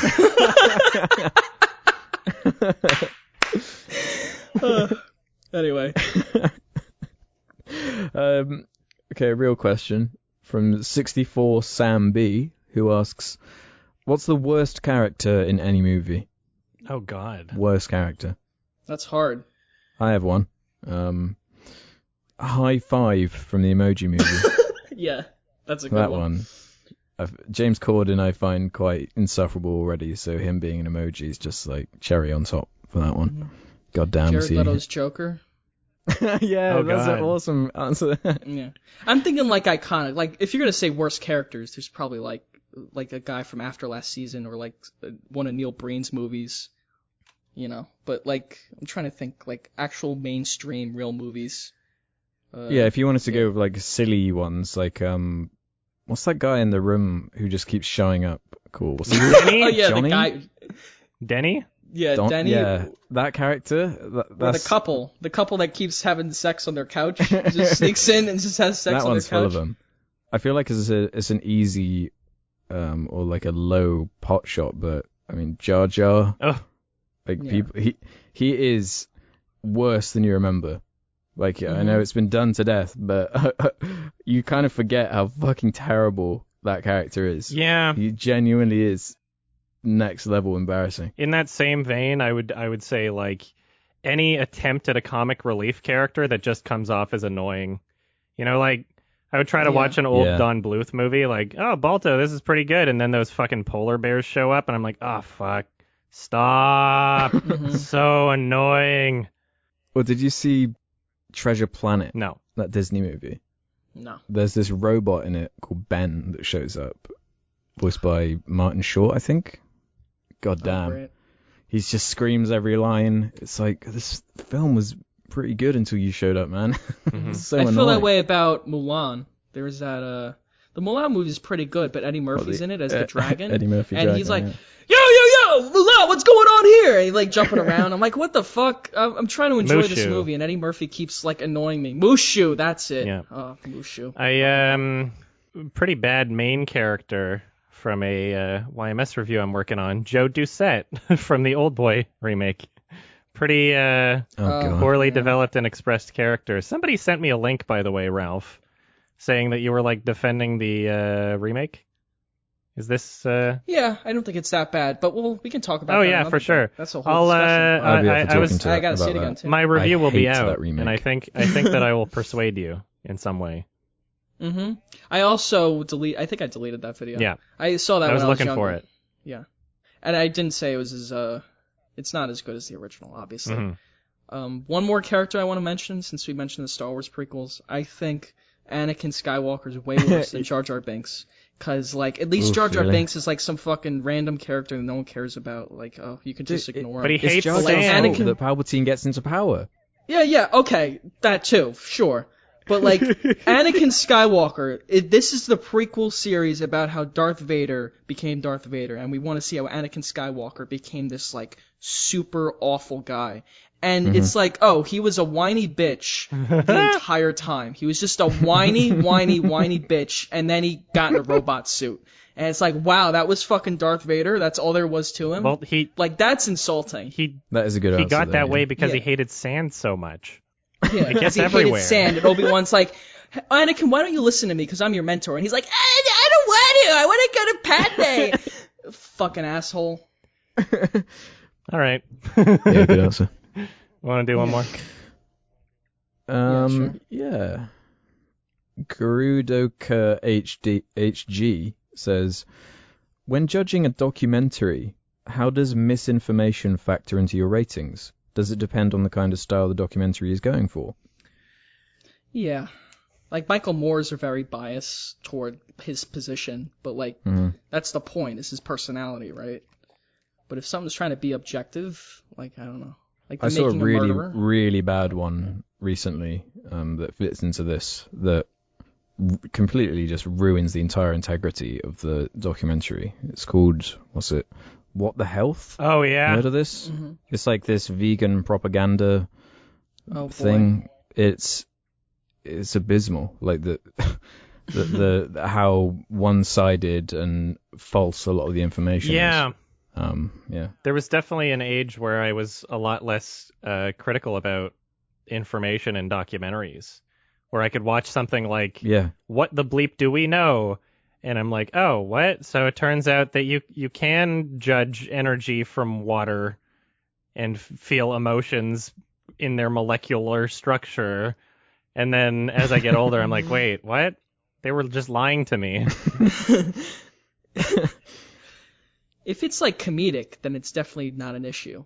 Like, they're trying to prove a point or something. But, like, yeah, especially now where we live in the age of, fake news and alternative facts and, all that bullshit. People say that all the time. You can't trust anybody. Everyone has a political bias one way or the other. Like, I feel people just want an unbiased look at a topic. Yeah. And I think if that vegan documentary had actually been unbiased and not been trying to push, one thing or the other, people would have reacted to it much stronger. Mm-hmm. That's the I thing. think there's a big need for it. Any good that would come from it is lost when you totally ruin your messaging like that. Like if you want to persuade the other side, you have to try to be honest and speak with them in a way that they would understand. Yeah. And, acknowledge because your own has criticisms. Positives and negatives to it. Yeah, you have to acknowledge the criticisms of your own side if you want to get anywhere. Right. I feel. And there's a lot of people who don't do that on a lot of topics, whether it be drugs or politics or anything. And it furthers the divide between people because everyone just feels like everyone's a liar. And it makes people distrustful. It's very sad. Yeah. Are you guys familiar with Louis Theroux and any of his documentaries? Yeah. Because I really like the way he does it, because he just plays dumb, which kind of fools his subjects into like a false sense of security, and he's like totally unbiased for the most part, and it just gets like a genuine reaction. And I feel like that's a way better way of doing it if you want that kind of that style of documentary as opposed to just spinning facts. The mockumentary style takes advantage of that too. Like Borat's the best example, where he just acts like this foreign, oh, I'm from a country where everyone's sexist and my wife is, My wife! And then like, my wife, dead. Whatever, he has a donkey and whatever. High five! But then like all these people feel comfortable around him, like, oh, so this guy's cool. I can talk about how I hate gay people and whatever. And it's really fucking sick. What people say when they're that comfortable. And that's interesting. We're trying to get that done here. Yeah. What do you say? Execute gay people. Yeah, right? yeah. Yeah, that's fucking crazy. Nice. And he actually said that. And then there was those guys in the RV who were talking about like assaulting women or something. It was horrible. Mm-hmm. And then like when the movie came out, everybody tried to they sue fucking him. sued. Yeah, like everybody who was in Everyone the tried to movie sue because they sue. thought it was like some fucking asshole from Kazakhstan. Like no one was ever going to see this movie, and it turns out the movie made like $200 million. You signed the release. You were aware you were on camera saying these things. Sorry. Have you watched Sacha Baron Cohen's new show? Yes, I've seen all of it. I haven't yet, no. Oh, you haven't seen all? Oh, I've really? seen some of It's it. been out for a while. I've seen like 3 or 4 episodes. Like the shit he gets these people to do is fucking crazy. Yeah, it's that hilarious. like state representative from Georgia shouting the the guy said N-word the over and N-word, over. Oh my god. I'm like, America, with his pants down. You're gay, you're gay. So funny. Yeah. So he made funny. like a fake quinceañera where he had like that was like the a bunch best. of pills. Oh, that was one of my favorite ones. That was fucking hilarious. Just like, and he called the police, yeah. and these guys are here dressed up in like tutus, and they have vagina. drugs and condoms everywhere. Fake vagina. That was so good. I love unreal. cringe. I love uncomfortable moments like Yeah. that, where it's just like the reality sets in on them. The cops are there. They're like, wait, I guess this does look really bad what we're doing, doesn't it? But they don't realize it until Yeah. like the last fucking second. And it's it's not just you didn't realize it before. It's not just a commentary on people in politics and how, you know, how individuals interact, but it's also a commentary on what people will do under the premise that it's for a television program. What people will do in front of a camera because someone is suggesting that they do it. And you put this faith in the other person, and it's like, well, they're telling me to do this, and, you know, I guess this is what I'm supposed to be doing. And some people, it's a lot easier to get them to do it. He says it's in the guise of like an educational, like that one character. He's like a gun educational guy. He has like a show where he talks about martial arts and all the, So they're like, oh, this guy is cool. I can put on these pussy panties, no problem. Yeah. Yeah. Good show. I guess. Yeah, good show. Guess that's it. Yeah. I guess we did it. There we are. All right. We did it. Another one for the books. Somebody has a film to recommend. So I guess it's mine this time. I guess so. I wanted to recommend one that I know for a fact we've all seen. Yes. But I just really want to have a discussion on. Perfect. I hope you guys have not seen it recently, and Ralph actually mentioned it earlier in the show. And I've talked about wanting to discuss this movie in previous episodes, but I really want to talk about AI. Okay. This movie. I really want to talk about AI, Good artificial choice. intelligence. That's a great choice. That'll provoke some interesting discussion for sure. Yeah, I've only seen it once around the time when it came out, so I was super young, probably like 8 or 9 or something. Never revisited it, and I know it's like a controversial, well, not controversial, but, you know, it's polarizing. Yes. Yeah. For sure. In terms of what people think about it. And what, Adam, you've got it rated as like a 6, and Ralph, you've got it as like a 4. So it'll be interesting to see if that changes or lowers or whatever. So yeah, that's my choice. Watch it again. Let's do it. We did it. All right. Thank you, everybody, for watching this episode of Sardonicast. If you would like to support the show, and if you would like to listen to these episodes early, $2 a month. Sardonicast.com. Sign up for premium. You'll get them when they're edited, usually a few days before they're published publicly. Also, patreon.com/Sardonicast. We'll do the same thing. $2 a month. If you would like to join the discussion for the film next episode, you should probably watch it. That's a pretty good idea, right? Because we're going to spoil the shit out of it. All right. Thank you, everybody. We love you. Cool Cat loves you. Cool Cat loves tragedies. Daddy Derek loves tragedies. And Cool Cat loves exploiting the misery of others. Yeah. Make sure you buy his movie so you can prevent more mass shootings. All right.